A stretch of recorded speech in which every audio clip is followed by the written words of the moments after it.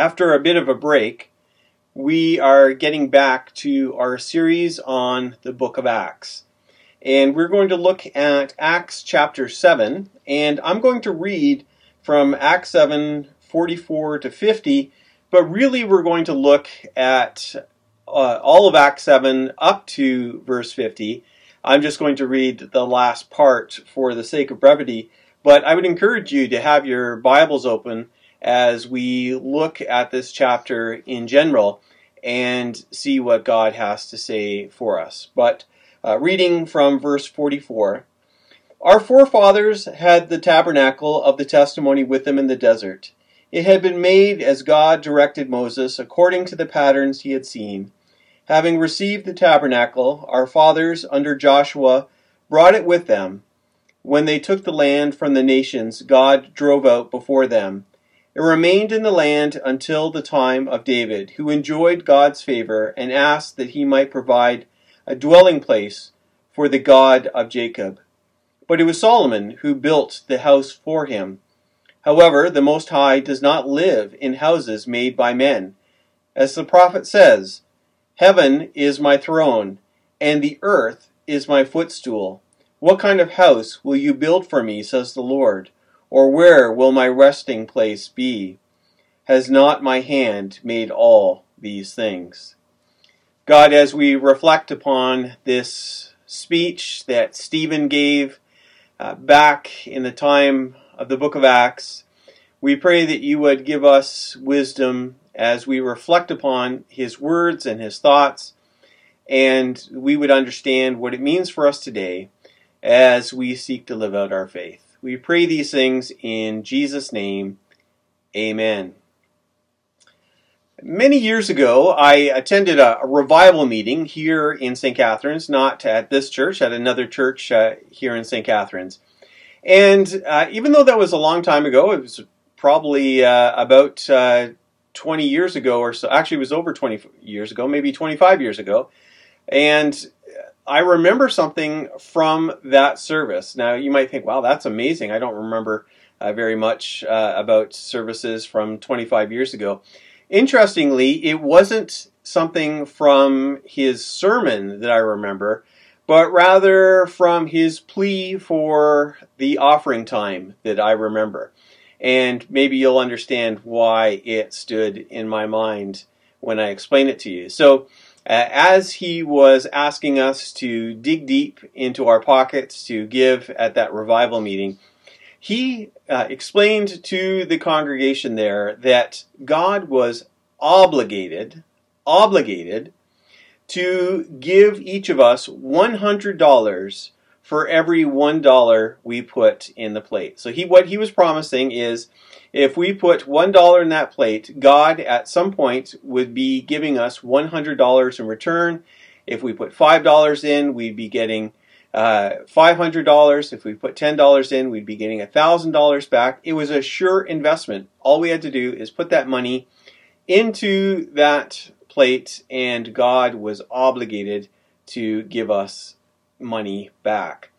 And I remember thinking, wow, that's pretty audacious to see God in such a way that it's not that God was free to bless us in whatever way he would choose.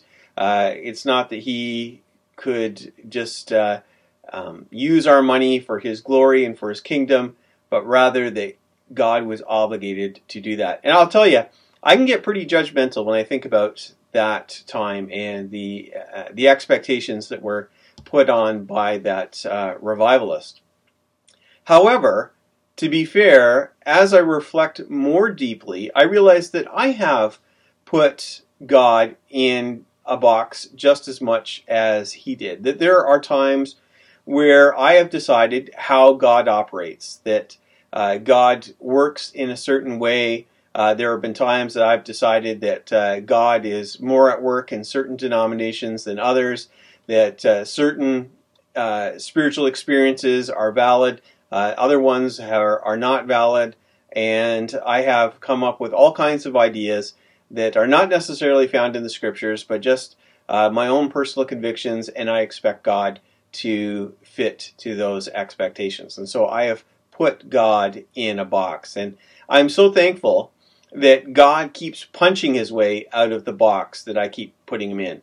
As much as I try to put limitations on how God can act, he always breaks out and he does something to remind me that he is bigger than what my imagination is like. And this is something that's important for us to be thinking about, especially in the days that we are in right now, in which we need to understand who God is and how he operates, especially as some of our expectations have been broken because of the circumstances we're in. So we're going to reflect upon the experience of Stephen, and we're going to seek to find some principles that apply to how we can understand God for today. Now, if you can remember way back before Advent, when we were having our series on Acts, we had gotten to the story of Stephen, and we found that he had been preaching Jesus, and he got in trouble. He was confronted by the religious leaders, and they were very upset with him. And they were upset specifically about what they deemed he was saying about the law and about the temple. And those two are two of the most important foundations for Judaism, how they understood the law and how they understood the temple. And because they felt that basically Stephen was coloring outside of the lines when it came to those two things, that he was a danger and he was someone who needed to be stopped. So we're going to take a look at this speech that he gave, which is basically his defense in response to those accusations. And we haven't read the whole speech, but I would encourage you to read it. And we're going to take a look at what he had to say here. Now, we said that the first part of what they were upset about was what he was saying about the law. But what is the law? Well, we might think of the law as the Ten Commandments or a list of other commands and rules that are found in the Old Testament. And that's part of what the law is. But another meaning of the law, or the Hebrew Torah, is the first 5 books of the Bible, Genesis to Deuteronomy. Those books are the Torah. They are the law. And so it's important for us to keep that in mind as we take a look at what Stephen says. And so when we look back on the speech, we see he begins with Abraham and God speaking to Abraham in Mesopotamia. And that's really important because he's not speaking to Abraham in what would become Israel or Jerusalem or anything like that. He is speaking to Abraham in Mesopotamia, which would be modern-day Iraq. And so what we see here is God at work beyond where we would expect him to be at work. He is reaching out to this place in Mesopotamia, to this particular family, and he speaks to Abraham, and he calls him to move westward and to eventually come to what would become the promised land. And so that is showing us a God at work outside of where we would expect. And then it brings us to Joseph. And Joseph is someone who finds himself in Egypt with the Hebrew people because of a famine. And what we find is God uses Joseph in an amazing way. He becomes second in power and authority only to Pharaoh.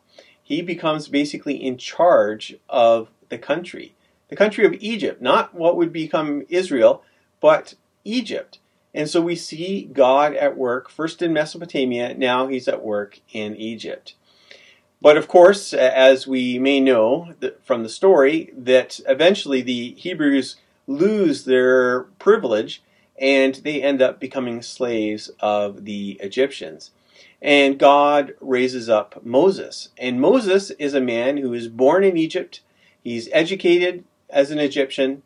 And he is used in Egypt. He's used by bringing the various plagues against Pharaoh, leading the people through the Red Sea. And most of the action that's taking place there, the ways that God is working in Moses' life, is all taking place in Egypt. And then we get to Mount Sinai, where the covenant is made with the people of Israel, and where the law is revealed to Moses. Now, Mount Sinai is not in Israel. It's not at all. And yet all of these things so far have been happening outside of what we call the Promised Land, of what we call Israel, especially of the city of Jerusalem. God is at work in a wide range of ways. Now, eventually, through the time of Moses, a tabernacle is built. And this tabernacle is meant to focus the worship of God.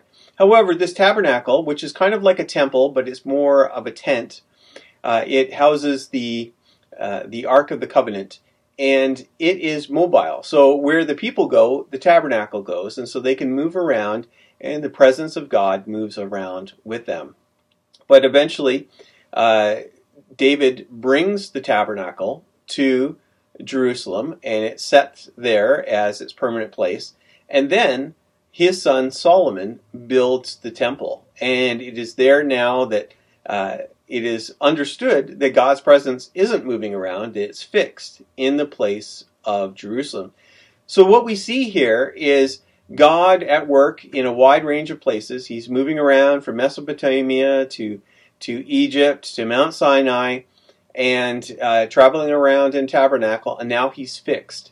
And now there's nothing wrong with the temple. God ordained that the temple be built, and it was an important part of the worship.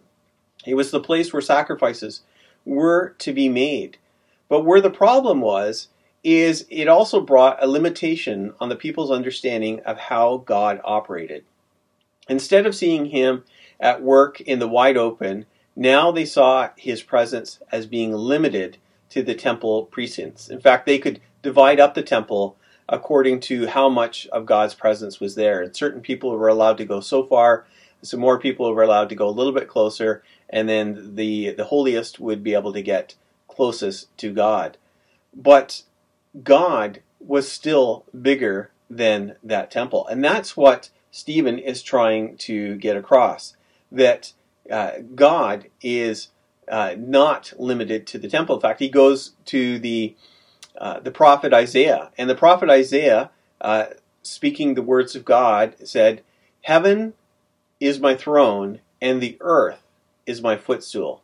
And so, speaking through Isaiah, God is saying that he's not limited to that temple. He is so much bigger. He fills the entire universe. And this is a reminder that we need to allow God to expand beyond the limitations that we put upon him. He is far bigger than that.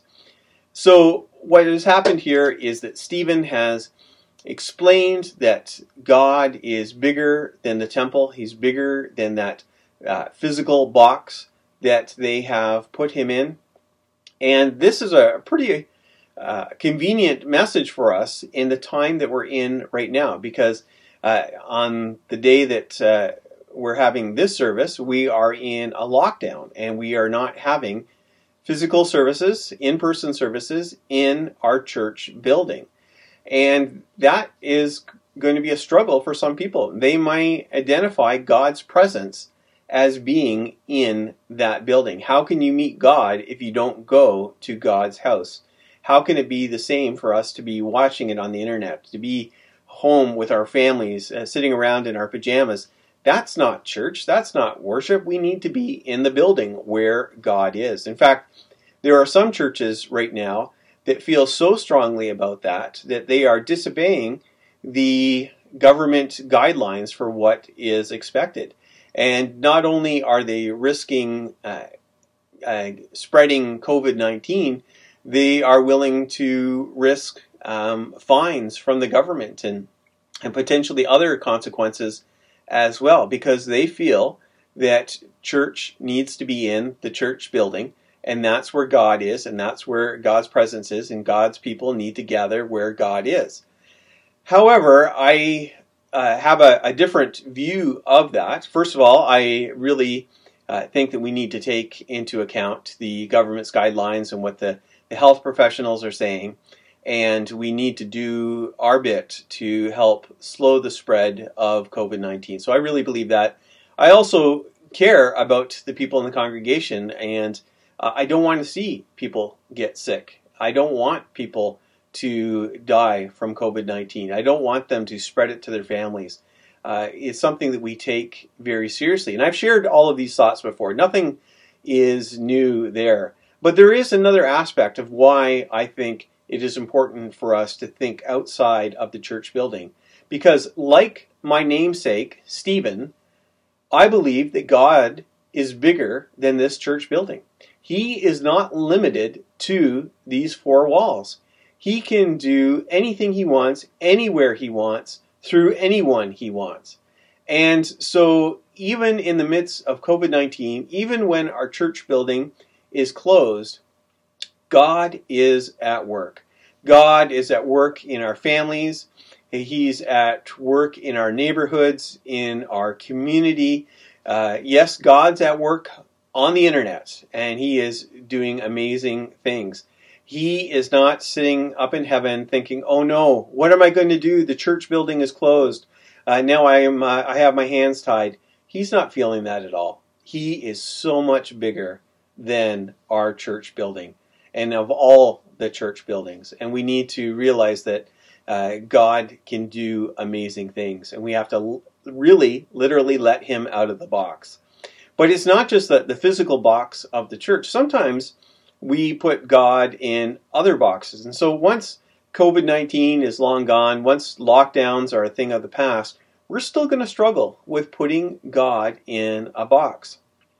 Some people think that God is limited to certain styles of music, that God can only use that. So they might think it's only hymns that God can use, or they might think it's only the new music that God can use. There are certain people who think God can only speak through certain translations of the Bible. There are people who think that God only works in certain people. Maybe that you have to have a reverend in front of your name, or you have to have attended Bible college or seminary or something like that. That there are only certain kinds of people that God works through. Those are just some of the boxes that we try to put God into.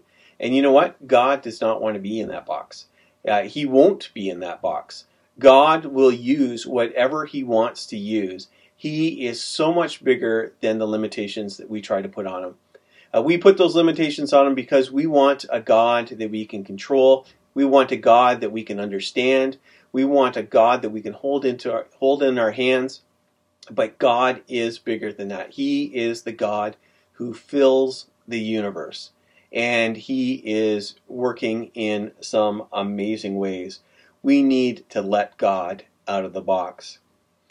2,000 years ago, Stephen got in trouble. He really got in trouble. He was telling the people through their own law that God was bigger than the limitations that they had put upon Him. They rightfully valued the temple in Jerusalem. That was an important building. It was an important thing. God commanded them to build that temple, and it was used in mighty ways. There was nothing wrong with the temple, except for the fact that they expected God only to work in that temple. Whereas when we look back at the history of salvation throughout Scripture, God had been working outside there. He had been working in Mesopotamia. He had been working in Egypt. He had been working in Mount Sinai. And yes, He had been working in Israel and Jerusalem as well. But He could work wherever He wanted, in whatever way He wanted. He wasn't going to take any limitations. What if COVID-19 was seen as a blessing and not a curse? Now, don't get me wrong. There's been a lot of suffering that has happened with COVID-19. People have died. People have suffered. And I don't want to say that this has been a good thing for us to have this. But what if God is using COVID-19 to teach us a lesson? What if God is using COVID-19 to get us, to force us to let Him out of the box? As uncomfortable as it is for us to close the church buildings, because I'll tell you what I want. I want the church building to be open. I want the pews to be filled, people sitting shoulder to shoulder, masks off, singing out our favorite hymns, and of course, ending the service with a potluck. That's what I want. But God is not so worried about what our wants are, what makes us comfortable, or what our expectations might be. He will work in whatever way He wants to work. And right now, we're being forced to think outside the box, to do things in new ways, to free up God to work in ways that may surprise us. And so, yes, COVID-19 is terrible, but maybe this is the year that releases the church to fresh forms of worship and discipleship and ministry and outreach, where we get beyond our church building, where we get beyond our other expectations, and we're able to serve God in new ways. We serve a big God, a great big God, bigger than this building and bigger than the limitations that we try to put Him in. Let us give thanks to our great big God. Heavenly Father, we thank You for who You are. We thank You for the ways that You have worked throughout the Scriptures. From the very beginning to the present, You have operated in ways that surprise people and sometimes make them uncomfortable. God, we thank You for the message that You gave through Stephen, and how that reminds us today that You are bigger than our building and You're bigger than our expectations. We pray that You would help us to release the ideas that we have, the preconceptions that we have, that we would let You out of the box that we have tried to put You in, and that we would rejoice in the ways that You are at work in our world. We pray these things in Jesus' name. Amen.